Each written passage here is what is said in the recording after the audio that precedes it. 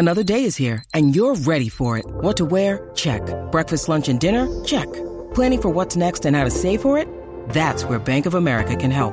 For your financial to-dos, Bank of America has experts ready to help get you closer to your goals. Get started at one of our local financial centers or 24/7 in our mobile banking app.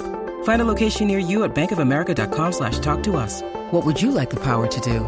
Mobile banking requires downloading the app and is only available for select devices. Message and data rates may apply. Bank of America N.A., member FDIC. You're listening to a Score North podcast right now, and if you're a business owner, so are your customers. In fact, I could be talking about your business right now, telling the tens of thousands of loyal fans about you and sending them to your business. Find out how you can partner with your favorite Score North podcast. Visit scorenorth.com now and enter keyword partner. Fill out the form, and we'll get in touch with you quickly. Once Phil, Judd, Declan, or others start talking about your company, you'll be amazed at how many fans start showing up. So visit scorenorth.com now and enter keyword partner. TCL is a proud sponsor of the Score North Studios. Enjoy more of the things you love with TCL. These two guys have Minnesota sports flowing in their veins. Mackey and Judd on Score North and scorenorth.com. Hey, welcome into Mackey and Judd, the podcast here, part of scorenorth.com. You can find us on Apple, Spotify, and the aforementioned website. And gentlemen, how do you feel waking up knowing the order of the Vikings' opponents? Feels good on this Friday, doesn't it? It's almost as exciting as the fact that this is an action movie rewind Friday, which is probably the thing I'm most jazzed about today. I got to be honest. I mean, I'm glad the Viking schedule is out, and I've got takes and really, really spicy thoughts. But my God, Arnold. So are you serious? I'm going to tell you that I have never. At first, I thought, like, I've seen Commando just off and on TV. Yeah. I think I've only seen, like, GIFs of Commando on Twitter. I have never seen Commando until this morning. I have takes. I have seen it before, but here's the difference. I've seen lots of things, but have I appreciated them?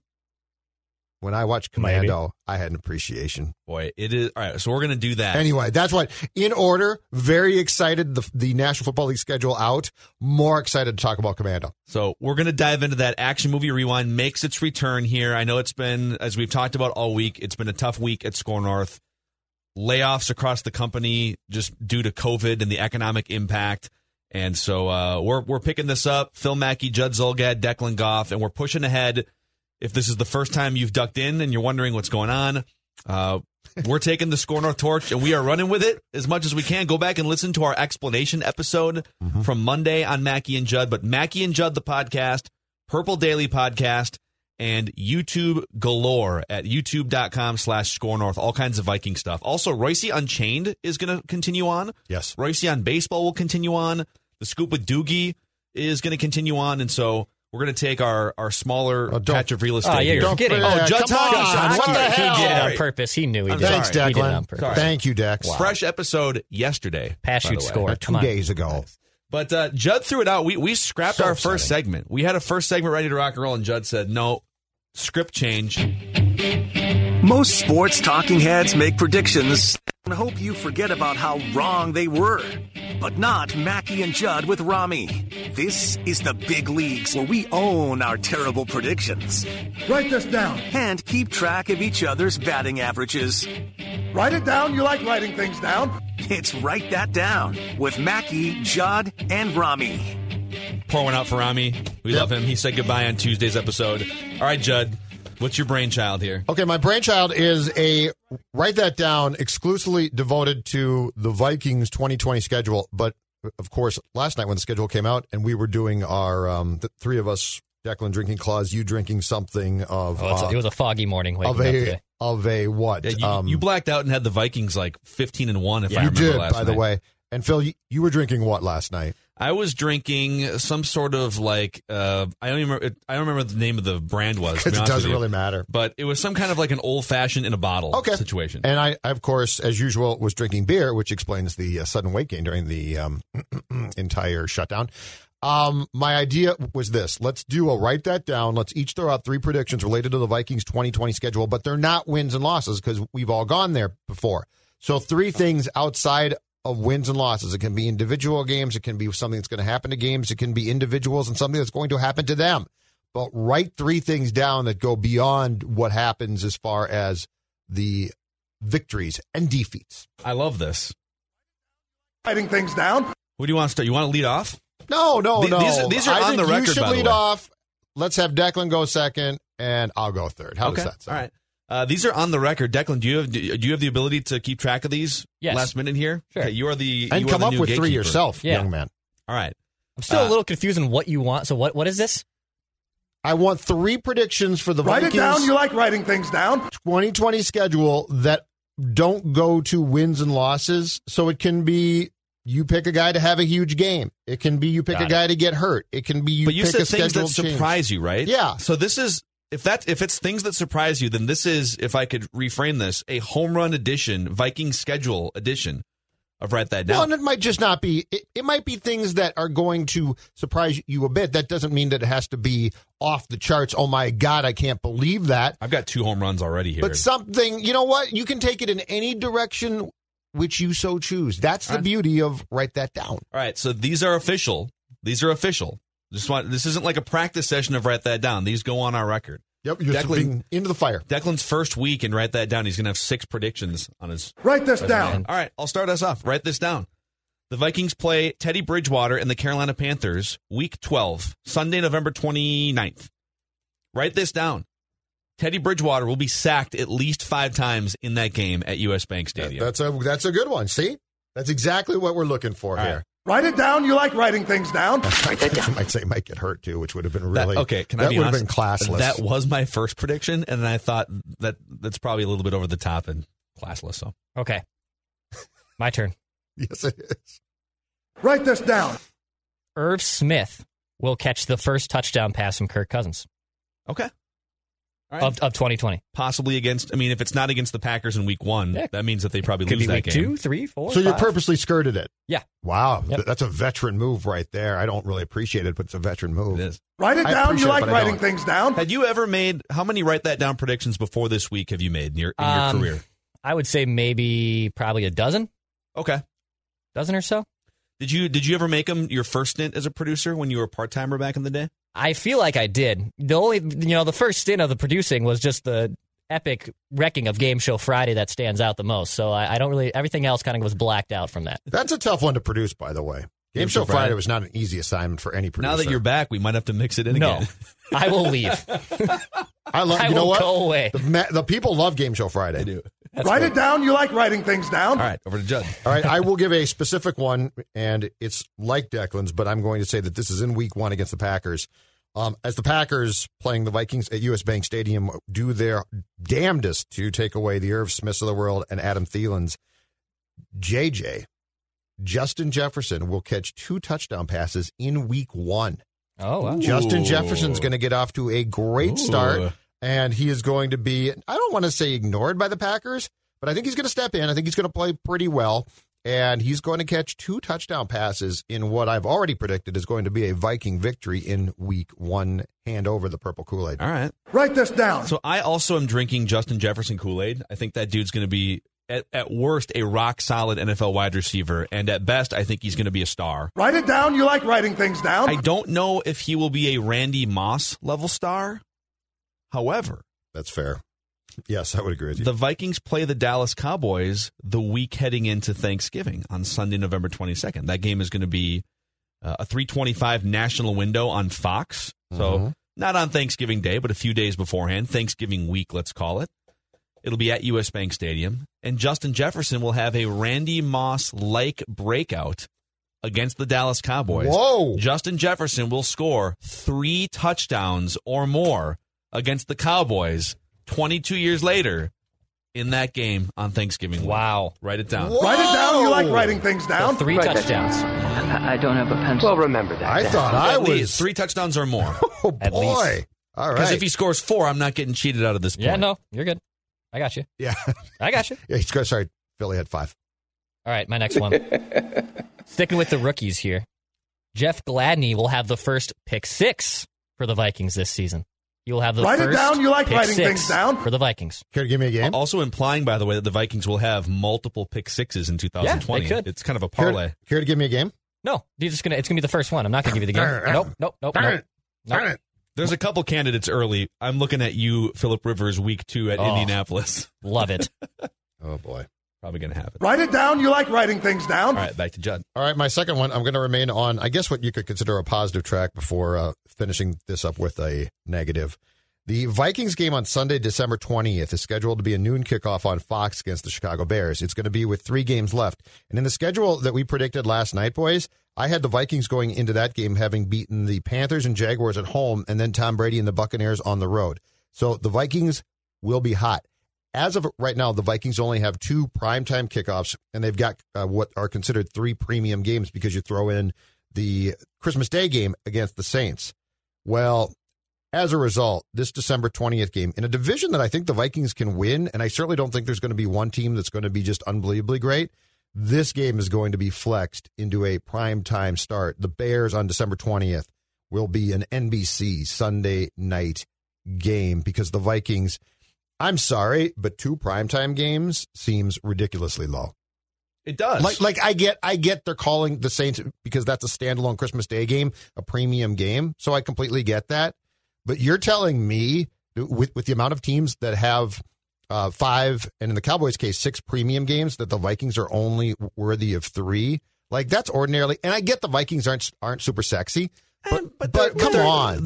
They're sexier than I think you're giving them credit for. No, they probably are. And the thing about it is, if you look at their division, are you really telling me that like you think they're going to be next to Detroit? Yeah, like I just don't see that. Listen, the Vikings are definitely less sexy without one of the best wide receivers in the NFL in Stephon Diggs. And some of the players that they've lost, like I think their defense was sexier 2 or 3 years ago when it was just the best defense in the NFL, right? So like the Ravens made primetime games for years with boring offenses because they had the best. They had Ray Lewis and they had the Ed Reed. But I just think 2 primetime games is low. I'm with you on this one, and they have an opportunity. But then again, there's only like 2 real opportunities late in the season. The Tampa Bay game and the Chicago game are probably the only 2 because New Orleans is already a special Christmas game. Yep. That at Detroit game only gets flexed if Detroit is also in the mix for a playoff spot.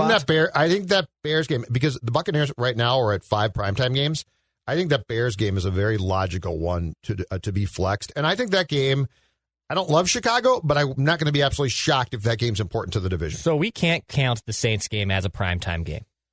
It's a national TV game, yes. And I guess technically that is kind of a primetime game because it's going to be the only game on at that time. I ask this because I said there'd be 3 primetime games in the schedule release on the Write That Down on Wednesday. No, it's not a primetime game. It's a 3:30 game. The Vikings internally are calling it a premium game, so they're counting it as far as their premium games. Gasoline. But it's not. But it's not a primetime game, dude, because it starts. Unfortunately, you know what? If it kicked at 6 o'clock, I'd say, Dex, you get the point.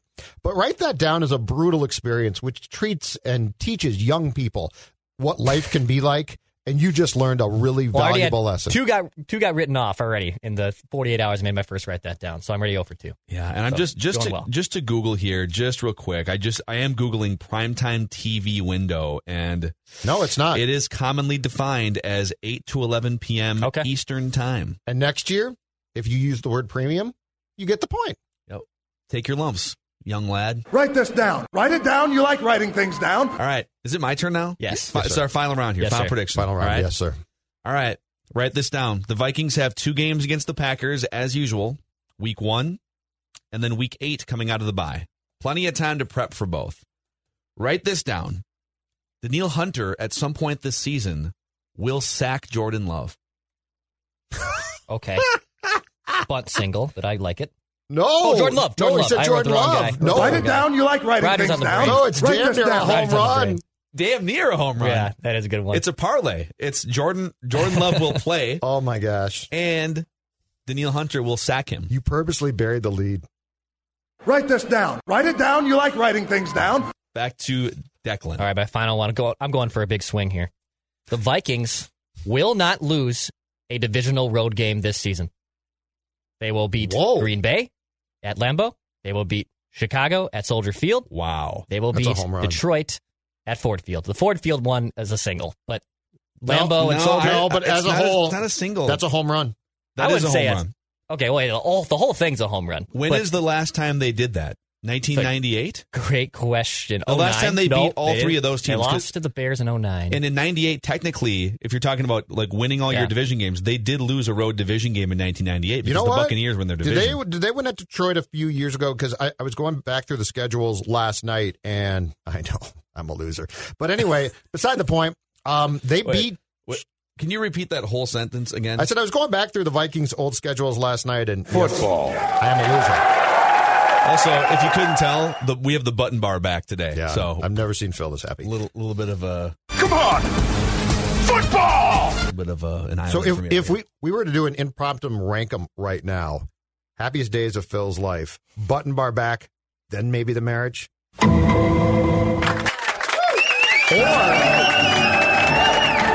Or is it button bar back, something to do with the Twins, and then the marriage? Game 163. Button bar back, game 163. And a WrestleMania. The WrestleMania I soloed in Miami in 2012. Okay, then the marriage? Well, and let's yeah. not forget the night that young Phil ran into his mom's room because Ron something was selling baseball cards. Don West. Don West was selling baseball They're called wax cards. boxes. Okay, so now the marriage is fifth. I put the marriage above that night, but it's that night's top 10. You talk about that night more. By the way, fact checking, the last time the Vikings did that, 2015. They won all three divisional road games in 2015. Interesting. Okay. Wow. 2015. Yeah. They didn't make the playoffs in 2015. No, they did. That was the infamous Blair Walsh. Walsh. Blair Walsh year? Yeah, that was 11-5. It feels like, and it's not fair, but it feels like they've lost at Soldier Field for about 15 consecutive years. Yeah, it does. Yeah. I think it's only like once or twice since I've been born.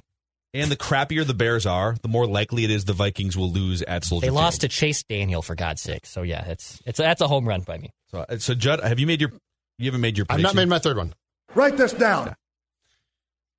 Write this down. Sean Mannion will start at least 2 games for the Vikings, not because, and it won't be week 17 that the Vikings have it clinched like they did last year. Sean Mannion will start 2 games in place of Kirk Cousins because of Cousins' an injury, and here's why I think that, okay? So just to clarify, if Cousins gets benched because he's playing bad... Yeah, no, that doesn't count because I don't think he will. He has to start. Yeah. And here's why I say that. Kirk Cousins became Washington's starting quarterback in 2015, okay? His last 3 years then, through 2017 in Washington, he started all 16 games. With the Vikings in his first year in 2018, he started all 16 games. 2019, last season, he started 15 of the 16 games, did not start against the Bears in week 17 because the whole thing was wrapped up. In other words, since 2015, Kirk Cousins has never missed a game because of injury. That's laudable and good for him, but I don't think it's realistic to think a guy who plays as much as Kirk Cousins does is never going to get hurt. I think Sean Mannion makes at least 2 starts for the Vikings because of injury to Kirk Cousins. And you know what's amazing about Cousins, and this probably warrants us carving out extra time either on Mackie and Judd or Purple Daily just to go over kind of the state of Kirk Cousins. With him playing every single game, like you just said, and with him just being a steady, rock-solid, good fantasy number quarterback, and older guys come off the board. You know, Tom Brady is going to come off the board at some point, and Rodgers and Ben Roethlisberger, like Phillip Rivers. There's this old guard of quarterbacks. You know, the more he plays every game and the more he's just dependable and solid, not a superstar, the more he continues to move up. I mean, we did yesterday on Purple Daily, and another cheap plug for youtube.com/ScoreNorth. We all had him solidly as a top 10 quarterback. Mm-hmm. So I just think that's an interesting dynamic. He's a top 10 quarterback that has a couple glaring flaws that definitely prevent you from being what you want to be as a team. He's around 10, right? He's probably between 7 and 10 right now, depending on what Tua turns into and Joe Burrow. There is a dearth, and it's just the reality of things. But for what's required athletically of that position, you know, there's only 5 great ones. It to me is there are quarterbacks, starting pitchers who are aces, because every team, and we've talked about this in regards to Barrios 1,000 times before, every team does not have an ace. And in hockey, I liken it to centers who are, clear-cut number one guys. Every team does not have one. Mm-hmm. And so I think it's not a rip on Cousins. It's the reality of the position he plays, at which he is a very competent player. But is he a great one who you would choose to be your Super Bowl quarterback? No, he's not. Yeah. So there it is. Write it down. You like writing things A down. little impromptu Write That Down session, ordinarily heard on Wednesdays here on Mackie and Judd. And if you're interested in being a guest listener participant, shoot me a DM, just at Phil Mackey on Twitter, and we'll get you on the schedule for sometime either later this month or sometime in June. Speaking of dependable and speaking of durable, Federated Mutual Insurance Company, gentlemen, is here to help business owners in the state of Minnesota. If you're a business owner right now, Federated wants to thank you. You are our community partners, our neighbors, our families, and our friends. And when you need Federated, Federated is here to help. They're based in Owatonna, Minnesota. Over 100 years of experience in helping business owners through, think about over those 100 years, all the different things that have happened in our country and all the different things the business owners have had to overcome, and just how many times Federated has helped guide those businesses through turmoil. And these last 60 days or so with this pandemic, it's just the latest example of turbulence. And so when you go to federatedinsurance.com or you call your local marketing representative at Federated, you get access to trusted resources that can help you during this time. At Federated Mutual Insurance Company, it's our business to protect yours. Again, the schedule, it's business as usual, just like the off-season has been business as usual. We've seen free agency happen without the visits. We've seen the virtual off-season program begin without on-field work. We've seen the draft unfold virtually, and the schedule is ready to unfold in the regular season the way the league wants it to, knowing that it could have to pivot off it, but not thinking right now it will. But if it has to, Super Bowl 55 looms as the key date to watch. Okay, can I say one thing to Adam Schefter? He was running out of air there at the end of those sentences. Oh, yeah. Take a breath. Take a breath there, Schefter. There's a lot to get out in a short time, man. There was. It's a lot of information. He also posted an article on ESPN.com just sort of explain. So we started our podcast yesterday with John Clayton's report that speculated 4 AFC, NFC games out of the gate so the NFL could just hit the eject button on those 4 games if needed and then play a 12-game schedule. John Clayton was 75% right, at least according to the Vikings schedule. Is this the way it is across the board, where you have a division opponent in week 1, and then the Vikings have 3 AFC teams weeks 2, 3, and 4? So in theory, you could hit the eject button on the first 4 weeks of the season, lose 3 of those AFC games, move the division game until later. Yeah, it sounds like the bailout that the league ended up creating that sort of went against what John had reported was that the bailout is they can easily start your season in what would be week 5 and then move those first 4 games back, and subsequently, if this makes sense, turn those into weeks 18 through 21. Okay. So they wouldn't bail on those games. They'd still play them, but they would back end them. And that the Super Bowl date is flexible enough that, from what Schefter said, the Super Bowl could be moved by like a month and a half, 2 months. So a springtime Super Bowl. Yeah, so here's the quote from, Rob Higgins, president and CEO of the Tampa Bay Super Bowl host committee. We're totally focused on February 7th with the regular season kicking off as scheduled. If adjustments need to take place, we would be prepared to do that, but we haven't been instructed to do that whatsoever. So they could push the Super Bowl back into March. Overall, the Vikings schedule, just like, and we dove into this a little bit in our video stream last night. I don't think the Vikings could have spread out the difficulties of this schedule better. They have a handful of Hall of Fame quarterbacks on this list. You never play any of them back to back.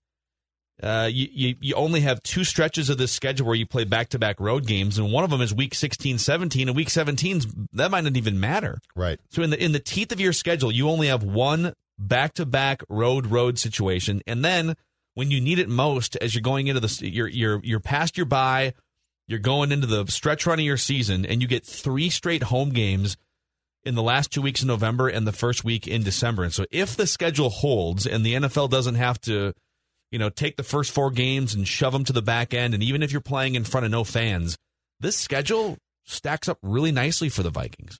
Agreed completely. The only thing that I would have potentially feared if I was the Vikings, or among the things I should say, not the only thing, the fear would have been a potential 3-game road trip, but you don't get that. And in fact, they flipped it. And from November 22nd, Phil, through December 6th, you get Dallas, Carolina, and Jacksonville at home for a 3-game homestand, which is fantastic. You should be favored in at least 2 of those games. Yeah, and I think you probably lose to Dallas, but as much as we like Teddy, I don't think Carolina's really going to be that good necessarily. And Jacksonville, I'm almost certain won't be good. And if you were to ask me, would you rather get a mad Tom Brady in, let's say, September or December? I'm taking December because who knows there? And he's 43, and now he's got, 4 games left in his season by the time that the Vikings arrive. Not to mention the fact that there's an argument to be made that if the Vikings defense is going to gel, it's certainly not going to be in September and October. It's going to be towards the back end. So, yeah, I think this schedule very easily could have been formatted where I probably would have said 9 wins or 8 wins. And I came away with 10 wins because I'm with you. I think the schedule, it's not that it's easy, but the way that it's structured, at least right now, to me, if you're the Vikings, is pretty workable. Meanwhile, on the other side of the border, the Green Bay Packers schedule, have you guys done a dive into the Green Bay Packers first half of their schedule yet? Because I'll throw it out there, too. It's tough. It is brutal. What's the league doing? I mean, this isn't fair. The league's supposed to help the Packers. We all know that. Dude, first of all, they get an early bye. So their bye week is after the fourth game. They have a week 5 bye week. It's a terrible bye. And then they have to play out the rest of their season. Again, this could all get flipped on its head. They do have 5 primetime games right now without even flexing. Like the Chicago game in week 17 could get flexed. There's a couple other games in there too, like Carolina, who knows. But they have 5 primetime games. So here is the first 8 games on the Packers schedule. All right. At Minnesota to start with, which I think the Vikings are 3-point favorites, I saw. That makes sense. We already saw sportsbooks putting lines out. I can see that. And they get a home game against Detroit, which you should win. At New Orleans in primetime in week 3. Really difficult game. Home on Monday night against the Falcons, which they should be favored in that game, but that's Matt Ryan, and they've got weapons on offense there. Then you get a bye week. And look at these 4 games coming out of the bye week for the Packers. At Tom Brady and Tampa Bay in week 6. At Deshaun Watson, week 7. Home against the Vikings again. And then at San Francisco on a short week flying across the country for a Thursday night game in week 9. Pack a lunch. Holy cow. If I'm the Packers, I am leaving the National Football League today. I am forming my own league. This is a bunch of garbage. I mean, and then even like the back half, they've got 2 games against Chicago, which I don't think either one of those are gimmies in your division. You got a home game against the Eagles, which is not going to be a pushover. And then that game against Tennessee in week 16, I think we all think Tennessee might take a step back, but that is not going to be an easy game in primetime. So, boy, when you look at it, it is amazing how things stack up. Like, if you spread this schedule out and give the Packers a couple more easier games early, you might say, okay, build some momentum, give yourself some cushion. But when you have, out of your bye week, when you have at Tampa, at Houston, home against the Vikings, and at San Francisco, it is possible they are underdogs in all 4 of those games. So that is why the layout of your schedule matters so much. And the Vikings got lucky with their layout. The Packers get smoked in the first half of their season. Do we think San Francisco is going to be as good as they were in 2019? Or to me, it all depends on Jimmy Garoppolo. Does Garoppolo take a step forward? Is he driving the car more as opposed to just being a passenger and not trying to make a mistake? I can't decide on that one yet, though. I mean, he had some fourth quarter comebacks last year. So. And I liked them, but a year ago, I liked the Rams, too. There's just always going to be teams on the back half, the second half of your schedule. There's going to be 1, if not 2 teams that pop up. And right now, we look at that team and like, oh, that team's not good. And then there's going to be 1 or 2 teams that we think, oh, man, that's a tough matchup.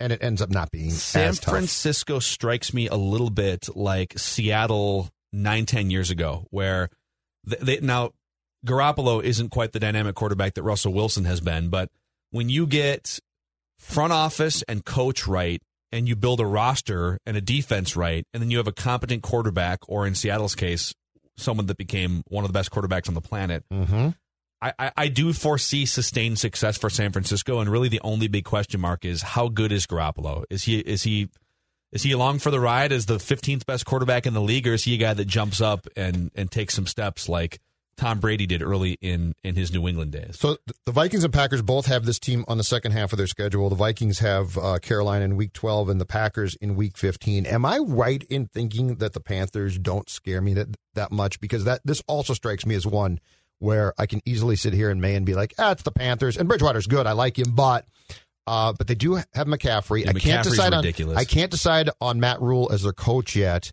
They drafted, I think, in the draft all defense. That could be one where I'm completely wrong, and they actually are better than I think they're going to be.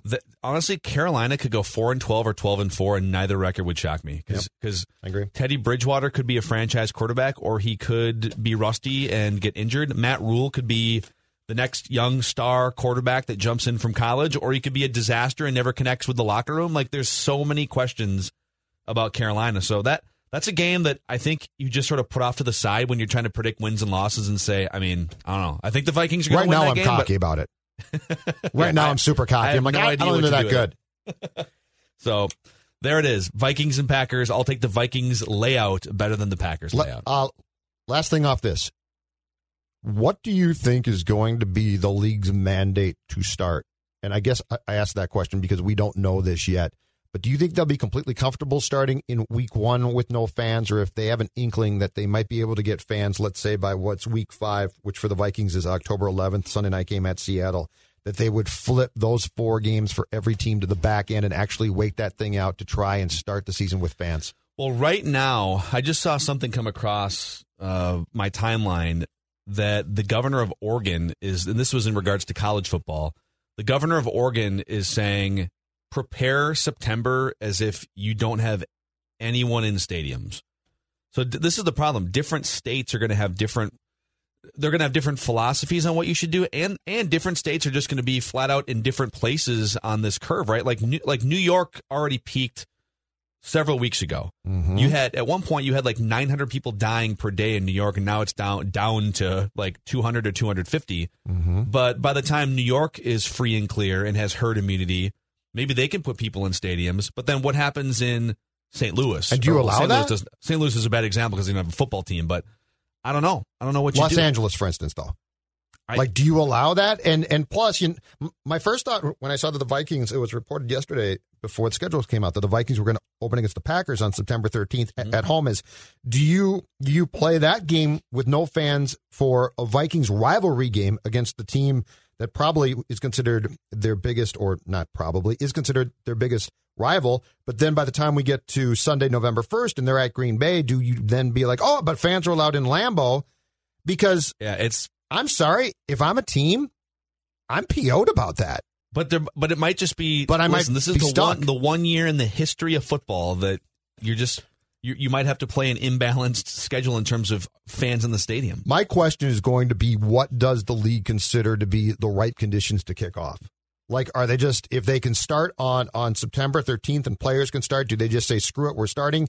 Or is it a little bit more of a slippery slope than that, and they say, you know what, bleep it, let's flip all of September to the back end of our schedule? Like, you guys, knowing what we know about how Governor Tim Walz has handled this to this point, Minnesota has been way out in front in terms of, and really, like, I think there is a debate to be had about whether we should be opening things back up, and that's for a separate discussion. But based on how Governor Tim Walz has handled this and the state of Minnesota so far, I don't foresee 60+ thousand fans inside U.S. Bank Stadium on September 13th.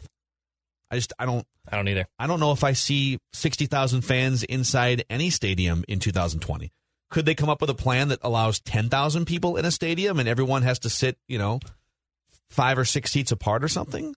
I just don't see it on September 13th. Is that worth it, too? Probably, like, right? If it's 10,000... If you're going to play the game anyways, it's worth it. I think so. But you'd have to have more people in the stadium then for security purposes. I mean, this could be the ultimate test of, and I wouldn't be against this, the concept of studio football for the pros. College, it's a totally different conversation. But the concept of studio football, I mean, the National Football League is a great studio game. You know who benefits the most from studio football? Besides Kirk Cousins? We'll talk about that at some point, too. Kickers.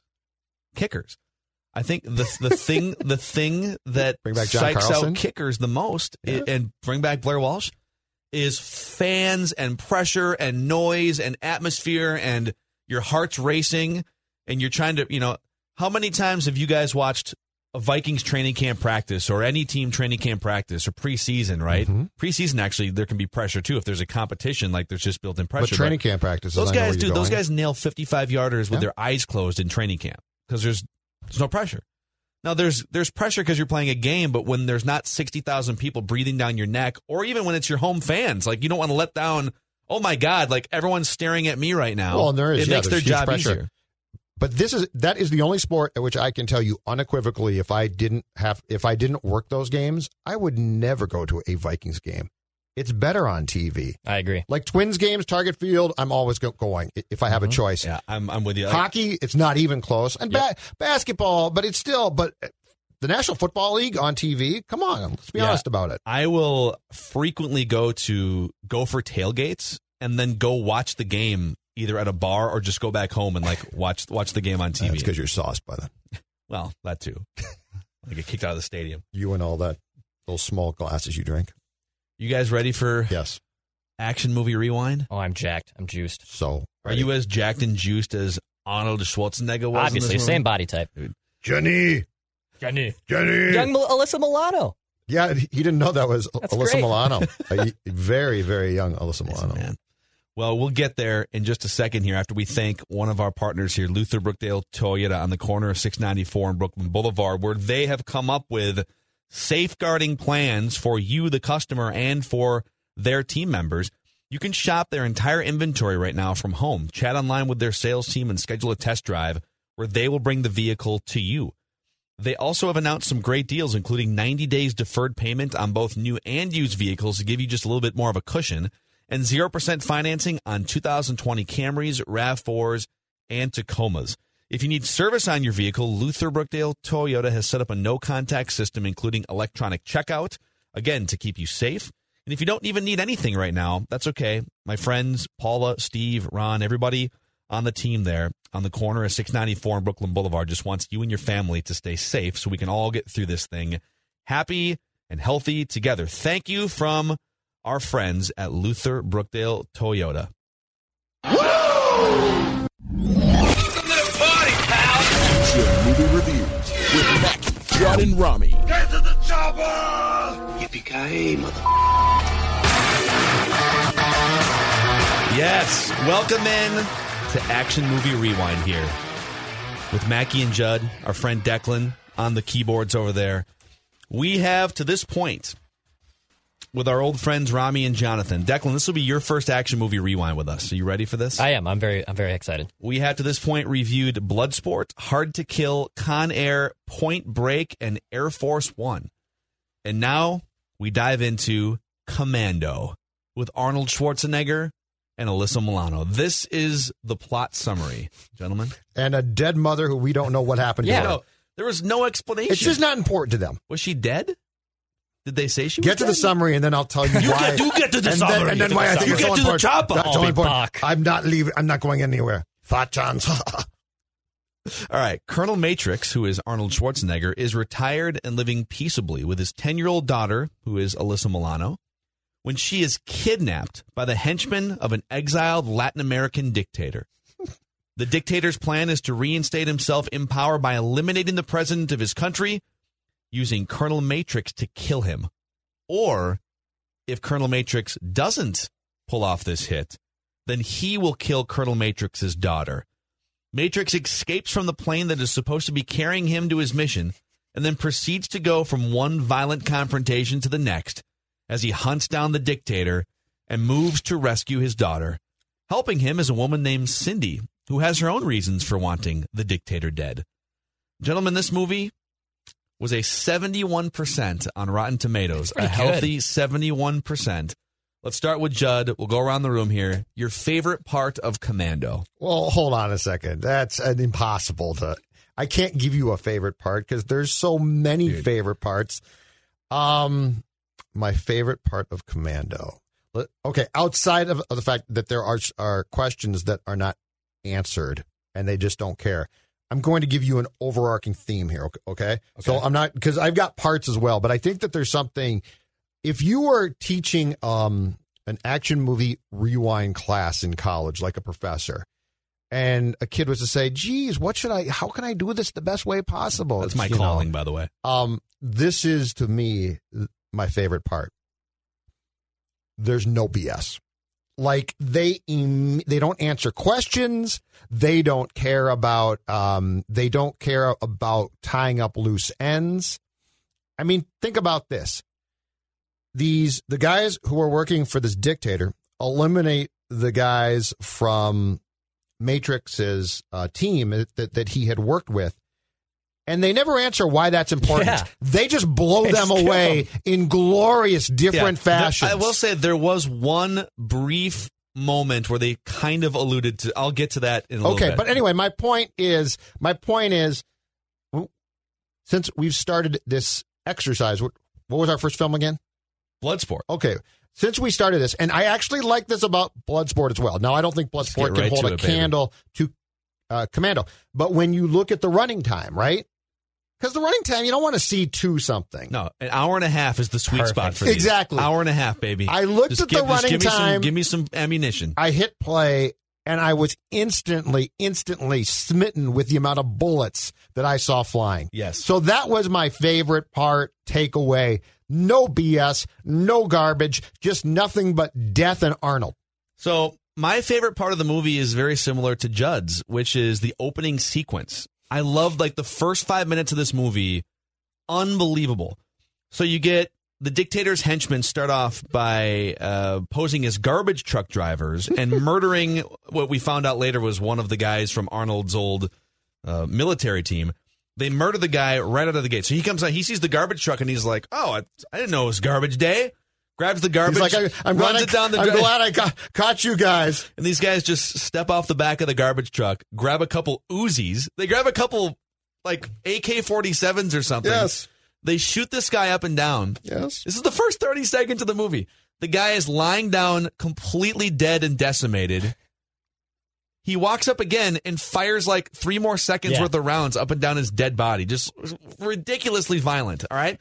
Then they go over to the car dealership, one of the henchmen, and he's sitting in a Cadillac, and he's talking with the car dealership guy, and instead of he just drives it through the glass of the showroom, and before he drives it through the glass, he says, there's 100 great lines in this movie, by the way.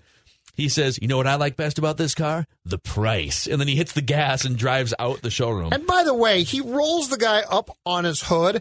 I don't think that would really kill you. I mean, the previous guy just got riddled your legs with would be in 87 shambles. Bullets, and this guy just sort of got rolled up by a car that's really not going that fast. I like how he's trying to jive with him, too, and talk like him. Yeah. The salesman. Hey, you like this car. Then, in the third minute of the movie, they blow up a boat. And then we get straight into the close-up shots of jacked up Arnold, have some sort of a montage scene with his daughter, Alyssa Milano, and how they're living this great life and exclusivity. Can we in talk the about the boat somewhere? blow up, though? So this guy is going to get on his boat. He looks back and sees these menacing men, right? And he thinks nothing of it and still gets on his boat. And one of the menacing men has what clearly is, and by the way, this is the greatest, a 1980s bomb kit. It's from a Bond movie or something. What else would you have that for? Now it would be for different things potentially, but back then it was only to do one thing, blow something up. And I love how he's supposed to be an Army veteran, right? And he just looks at these guys and like, hey, what's going on? But correct me if I'm wrong on this one, but wasn't Bennett's the main bad guy here next to the dairy. Wasn't Bennett the guy on the boat and they faked his death so that he could join up?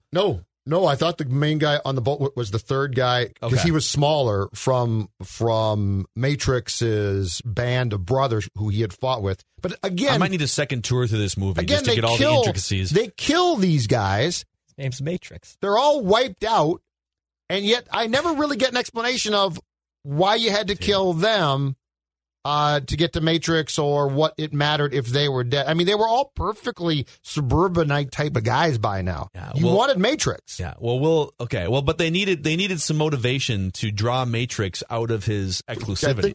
But they took his kid. So, all right, but we'll get to some of them. Declan, your favorite part of Commando? Favorite part? There's a couple. All the scenes with Sully. Sully is such a scumbag. He's one of the henchmen. Yeah, he is just such a scumbag, and I love it so much. He's a little guy. Hey, Matrix. And the one part that really just made me LOL was when the general comes with the helicopter to warn them, like, hey, this is about to go down. And right as he leaves, that the henchmen start shooting off the two soldiers.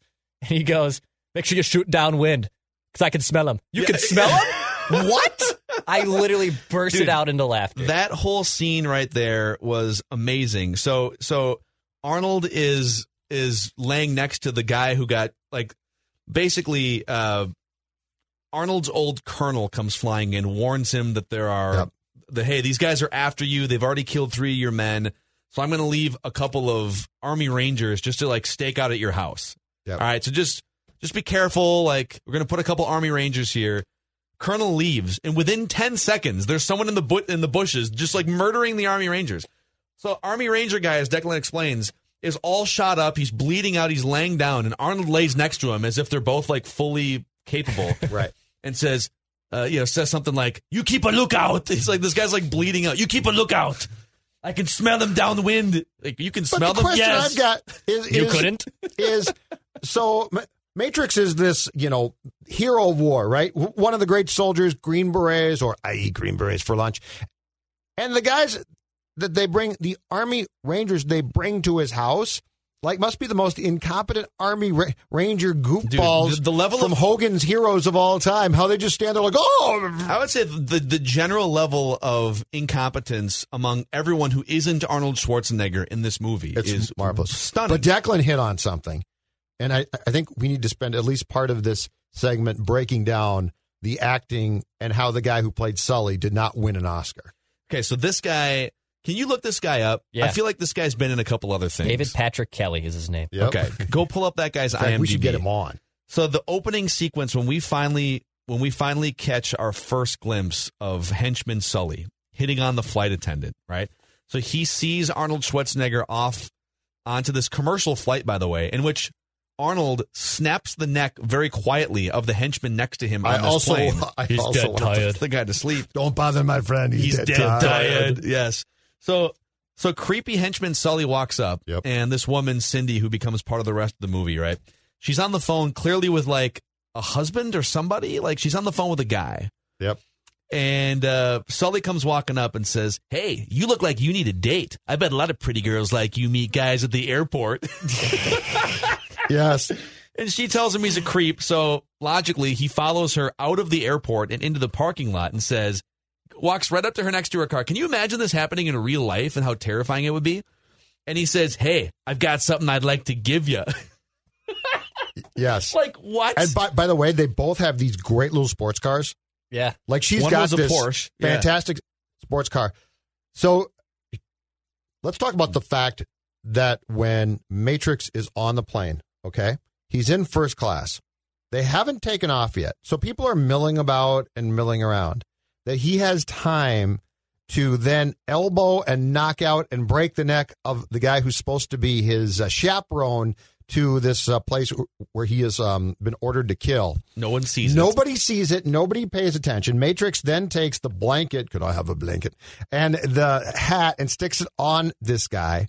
He then gets up, walks back as the plane is about to take off. And what I also love is he drops from the wheel well of the plane.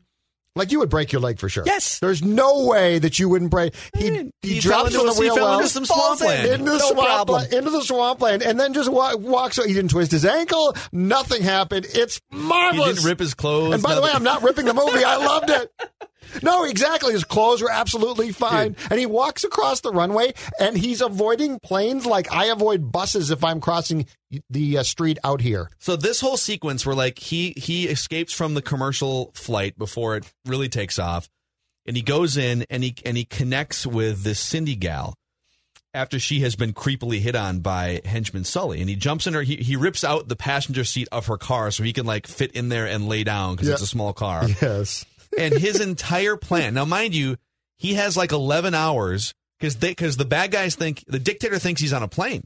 Yes. So if he doesn't hear from one of his henchmen that they've made it to this island or whatever, he's going to kill Arnold's daughter. So Arnold, time is of the essence. Mm-hmm. He's trying to save his daughter. He's trying to catch up with the dictator. So he's got this massive hill to climb, right? Yep. And his entire plan hinges on convincing a stranger, Cindy, "Listen, you've got to listen to me. You're the only chance I've got. If they see me, they're going to kill my daughter. Follow him. Follow that man and tell him you're crazy about him. Let me know where he's going." And she's like, "No, I don't do any of these things." And for then you. she tells the cops, but then she knocks the cops off because she decides that Sully is a creep, which she should have known from the interaction that they had in the airport. By the way, too, another great thing, and this is true of this film and so many films of that genre back then, I love the fact that they couldn't actually find like a foreign bad guy. The bad guy, the guy who wants to become the dictator. Yeah, he's the bad. He's a bad guy in like 10 different movies. Is Nick Tortelli from Cheers? Yeah. So like you are basically, his name it's Dan Hedaya, Hedaya. So, but the 80s were spent being like, okay, let's get a guy who looks slightly ethnic.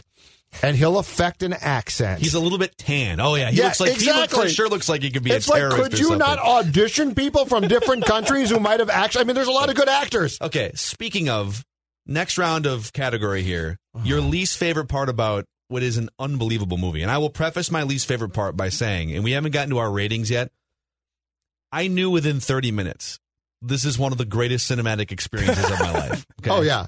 Yeah, this morning was an amazing experience for me. I just want to lay that on the table. I'm with you on this, yeah. So, but my least favorite part about the movie goes along with what Judd just said, which is it's almost like they formed a cast and then decided what the movie was going to be. All right, we got Arnold, and then we got this guy from Cheers, and then we got this other guy who's going to play Bennett. Okay, we need Arnold to be the Army Ranger hero guy.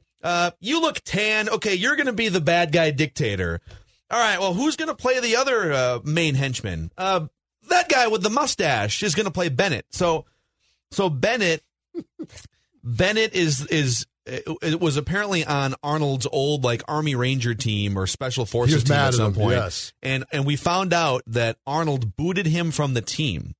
So I don't know. We didn't get any more details other than like Arnold didn't like this guy when they were in the military together, and booted him from his team. Yep. And he's been seething and stewing on this, and eventually got paid $100,000 from the dictator. But he didn't take it to help kill this president, right? Well, he said he didn't take it. I thought he was joking. I do it for free. I do it for free if I can get my hand. And he was like, he had some other foreign accent too. I do it for free if I could get my hands on you. But here's the best part. The whole movie is meant to pit Bennett versus Arnold Schwarzenegger as if they are equals who both have the same Army background and the same Special Forces background. Yep. And that's great. Like, it's going to be this showdown at the end of the movie between these two, like, massive military experienced soldiers, right? Yep. And it works with Arnold because Arnold is chiseled out of granite. Arnold is a real-life superhero in the mid-1980s. Yes. Bennett looks like Freddie Mercury after a holiday food binge, okay? Yes, it doesn't compute. He's got a beer gut. He has no muscle definition. And we're supposed to believe that it's an even matchup knife fight between Bennett and Arnold Schwarzenegger. That's my least favorite part about the movie. It doesn't make sense. Welcome back, John. And I love how he's constantly got that knife that he walks. Oh, welcome back, John. And then early in the movie, it was scared. I think you're scared. I'll be back, Bennett. Yes. Well, and he first of all, the amount of one-liners in this film. Oh yeah, dude. And they must have. Okay, so I'm not trying to make a case here that Schwarzenegger is a thespian. Okay, he's not a great actor, but they clearly told him, just let it fly. Like, there's no way that those were all scripted. How about when, so early in the movie, he tells Sully, I'm going to kill you This last. Is one of my favorite lines, yes. And so it comes around and the chase scene plays out in the middle of the movie, and Cindy and Arnold catch up to Sully. Yep. And Arnold's trying to get answers out of Sully, and instead he gets the hotel room key, which is good enough. He'll go find all the travel information, right? Yes. So he's holding Sully up over the cliffside with one arm. Yep. And he goes, be careful, Sully, this is my bad arm, right? But then he goes, Sully, remember when I said I would kill you last? I lied. And then he drops and Sully goes, that's right, Matrix, you did. I lied. And then he gets back to, so he has destroyed her car because when he turned, he bashed Sully's car until it actually flipped. He then drives into like a big post or something. And by the way, they're both fine, despite the fact that he's going at least 65. Yeah. And her car is destroyed, at which point she doesn't care about her car. And she's like, we don't have a car, or you don't have a car. And he goes and turns Sully's car over, flips it up. And by the way, that car probably destroyed too, but no, now I do. There was another line between them too, which was Cindy asks, hey, what did you do with Sully? Yes. And he goes, I let him go. I had to let him go. Oh, it's just all great. Oh, it's so good. My least favorite part, I guess, is is to build off of Phil's point of Bennett being basically me. But it's physique-wise, yeah. But the whole island is that they're trying to organize this coup on, I guess, because they were going to have Matrix kill the president and then all fly and take over the island or the country that the guy from Cheers was trying to get, because I guess he had decided he didn't like the bar anymore. He's also the guy from The Hurricane. He's the racist bad guy in The Hurricane. He's been in everything. Yeah. So anyway, have you guys ever seen? It's like they found every fat extra on bar stools. Like the guys that Matrix is killing, none of them are in shape. Right. So you're talking about like the final showdown scene, right? I'm talking about he kills, and in fact, I'd like to go back and watch and document the amount of kills, because he must kill 40 people, if not more. I'm going to guess that someone on the internet has done this. So let me just. But anyway, as he's going through, it's like, is anybody here a soldier, really? I know. It's like they found every guy on a bar stool or at a restaurant and said, you know what? God. We're going to put a military outfit on you from this fake place, and you are going to be killed by Schwarzenegger's character. And they're all just like, they can't even fall well. Okay, there is an article on digitalspy.com. Yep. Sounds legit, yeah. It ranks two things. It ranks action movie heroes by how many kills they've had on camera, and then it ranks their movies by how many kills they've had. Commando showed 81 kills by Arnold Schwarzenegger on camera. That's about right, yeah. Well, he must have killed 40 to 50 81. On the island alone, right?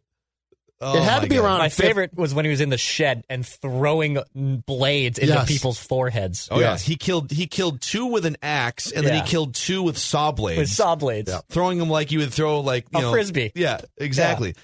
So that big final showdown where he puts on the camouflage paint. The eye black is great. I have to play outfield. The arm black as well. And I got it. And he puts on about 200 pounds of ammunition around his body and a rocket launcher and everything. Yes. And he goes on to kill like 500 enemy soldiers. But the best part about that end sequence, so he gets done, he murders half the village, and they're all, by the way, terrible people, right? These are all very bad guys. Yeah, they're out of shape. Although if I'm that dictator, I might want to go back and reevaluate. Like, I've got an army around me, and they can't handle this one guy.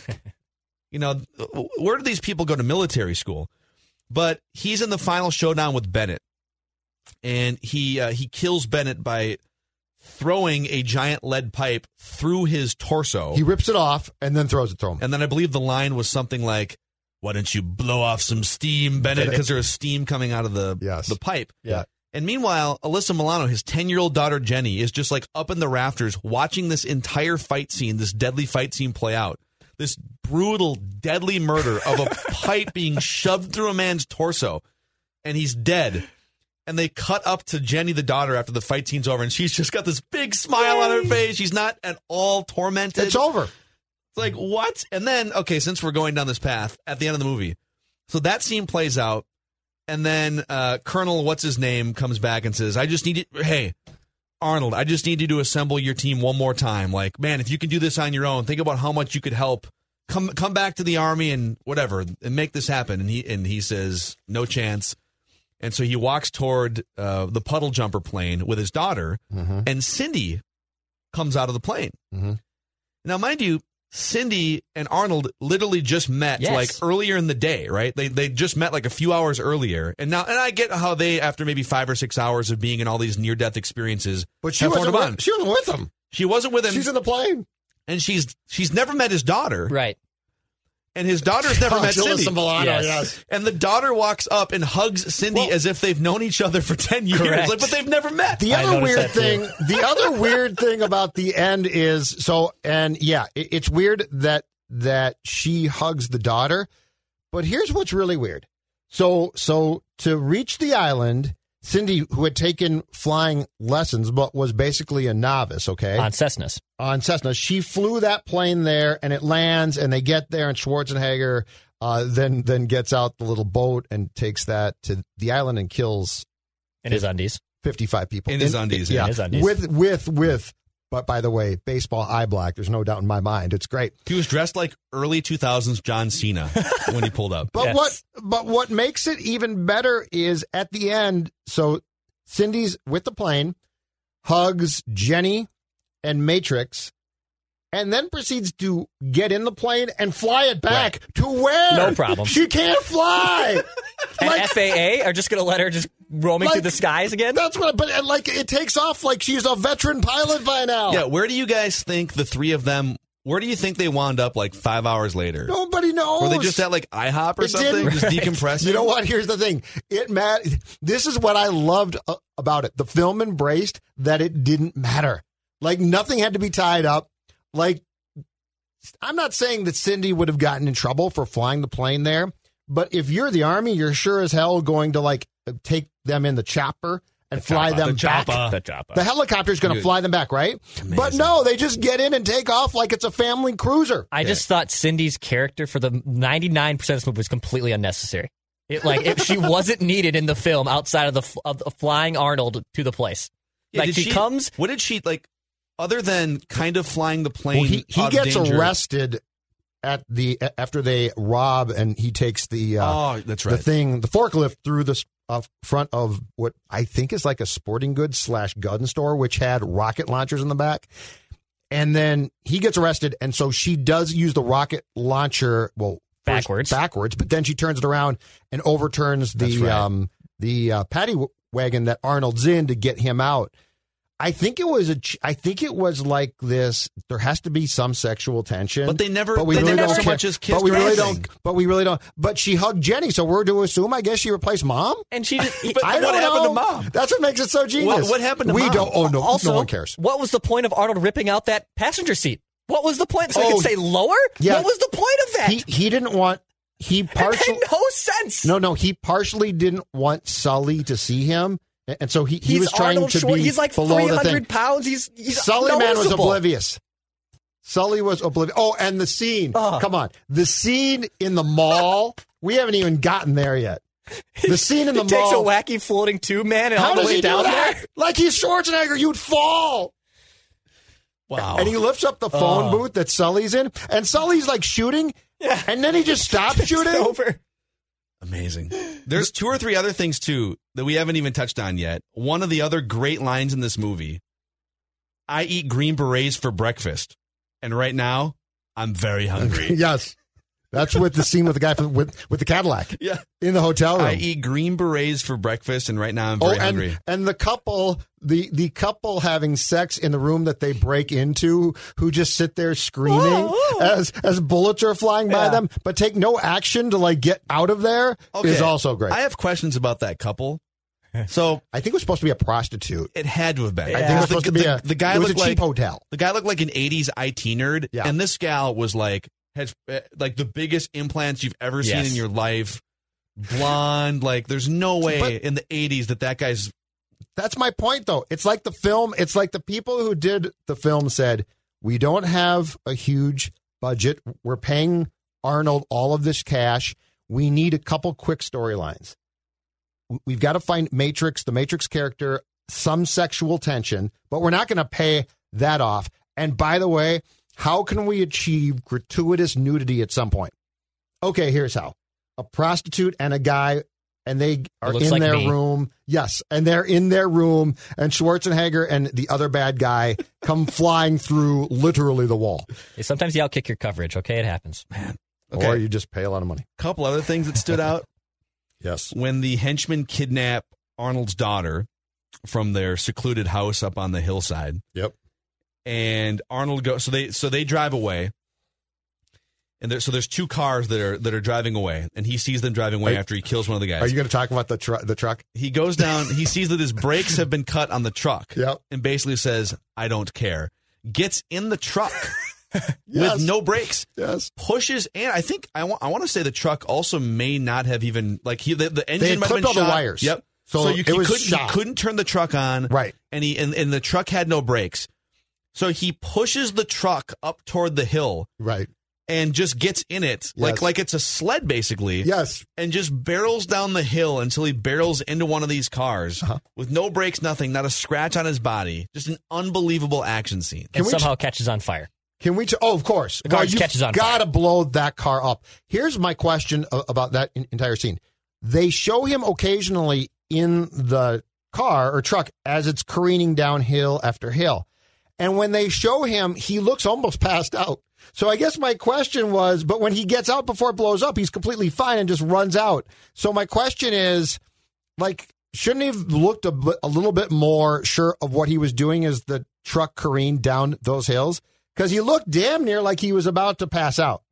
And then, yes, the fact is, in the 1980s, if you had a chase scene that was going to end with a car flipping, if you didn't blow that car up at least twice, you weren't worth a damn. I mean, Chips did this. You had to blow things up. Yeah. The other thing that stood out. I've got one for you after you're done. I've never seen, up until this morning, I had never seen Commando, but I have on 5 or 6 occasions for Go for Football tweets have used the row the boat GIF on Twitter. And so I finally put 2 and 2 together and found out where that Arnold Schwarzenegger row the boat GIF came from. It came from Commando. It's funny. Fantastic. All right. To tie that together. I got one, at least one. How great is the scene where, again, 2 out-of-shape dudes in the country that they're supposed to overthrow are waiting at the airplane for Matrix and his chaperone to come off, okay? So they're waiting there, and, I mean, these guys look like they just downed 8 bags of McDonald's or BK or something, okay? So we all know, as viewers, that the guy who was supposed to oversee Matrix is dead. But how great is it that they don't show the waitresses on the plane, flight attendants reacting to, oh my God, this guy's dead.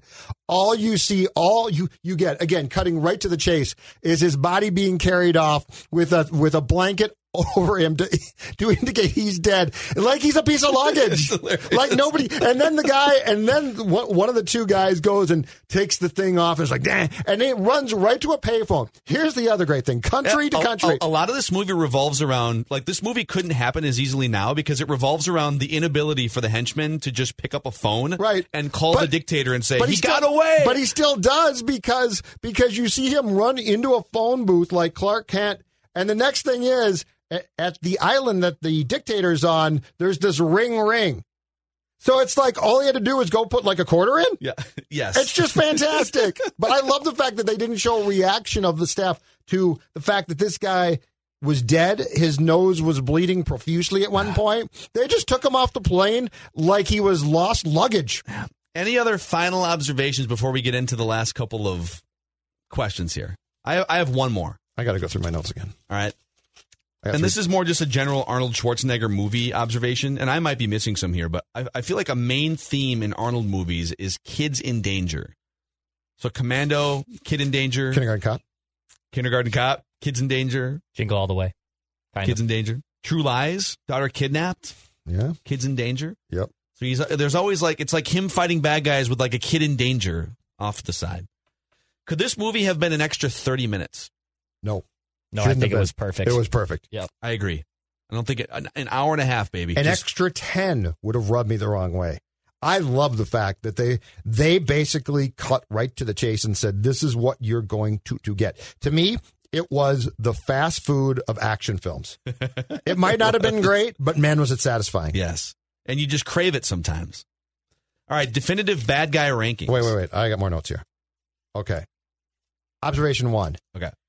I swear to God, other than a jingle being adjusted here or there, the music is the exact same that they use on 48 Hours with Nick Nolte and Murphy. Really? I think it's the exact same. That sort of ding, and I can't define it. The music didn't seem to necessarily fit an action movie. It sort of almost fit more a cop film. Yeah, or like even like a kids movie or something. I think they like bought it or something. Okay. The second is the lines of the security guards in the mall must be discussed.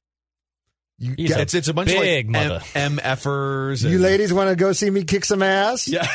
That part was so great. He's flirting with teenage girls. Yeah. No, exactly. Gets a call and says, hey, I need some backup. There's a massive guy over here. You ladies want to see me kick some ass? Well, and then his comment, as Dex just said, is, That's one big MFer. Oh, my God, dude. So good. All right, definitive bad guy rankings. So this will be, Declan, you're at a disadvantage here because we've already started to rank. We're collectively ranking where all of these Action Movie Rewind bad guys are. And so the order so far to this point is Cyrus the Virus from Con Air is number 1. The angry terrorist Ivan from Air Force One is 2 on our list of bad guy rankings. The corrupt senator from Hard to Kill is 3. Chong Li, the villain fighter from Bloodsport, is 4. Bodhi, who is Patrick Swayze from Point Break, is 5. And then we have to place here with our 6th Action Movie Rewind, the murdery dictator in Commando. So are we going him or Bennett? It's a good question. Because Bennett is... Who's the main villain in this movie? I think it's Bennett. I think it's Bennett. Because the guy who wants Matrix to overthrow the government actually gets killed before Bennett. So I got to be honest, man. Like, the concept of Bennett in the script would be like number 1 or number 2 on this ranking. Okay, this is a former Army Ranger. His hands are lethal weapons, and he has gone rogue to work for dictators, and he has lost all sense of morals. He is a crazy psycho on the loose who constantly wields army knives. Like, on paper, oh my God, like that guy's got to be number 1, number 2. And then you see, it looks like, again, he looks like Freddie Mercury ate Steven Tyler. Yep. And then is in line at a Burger King or something. Yep. I don't know if I can put Ben. Did Bennett even kill anybody in this movie? Like, he's incompetent. No, and he's chasing Jenny. Like, the whole time that Matrix is killing all of these men, he just chases his daughter. I gotta put Daddy. him. I gotta put him last. I'm sorry. I haven't seen a lot of those movies, I'll be honest. But I gotta imagine he's last. Like, how would he fare in a fight against any of these other guys? Cyrus the Virus would outsmart him. Yeah. All right. Angry terrorist Who Ivan from Air Force One. Our list there. Who's at the end? Bodhi from Point Break. Bodhi was so hard, and it's not because he wasn't good; it's because he was hard to dislike, and you almost were trying to root for him. Oh, okay. Chong Li in Bloodsport. I'm going to use the interpretation of these rankings to do this, okay? Because his script, Bennett's script, was great. Like, welcome back, John. Absolutely. I mean, there's great lines. I'll do it for free. I mean, I love the knife that he constantly is caressing his palm with, but not cutting himself. There's so much about his character. I am going to put him, and I'll explain why quickly. I'm going to put him above Bodhi, second to last, because the thing with Bodhi is I liked him a lot. I mean, if he had been a bad guy, because Swayze's great. If he had been a true bad guy, he'd be way up that list. But the reality was, by the end of Point Break, I was just like, go everybody. I love this film.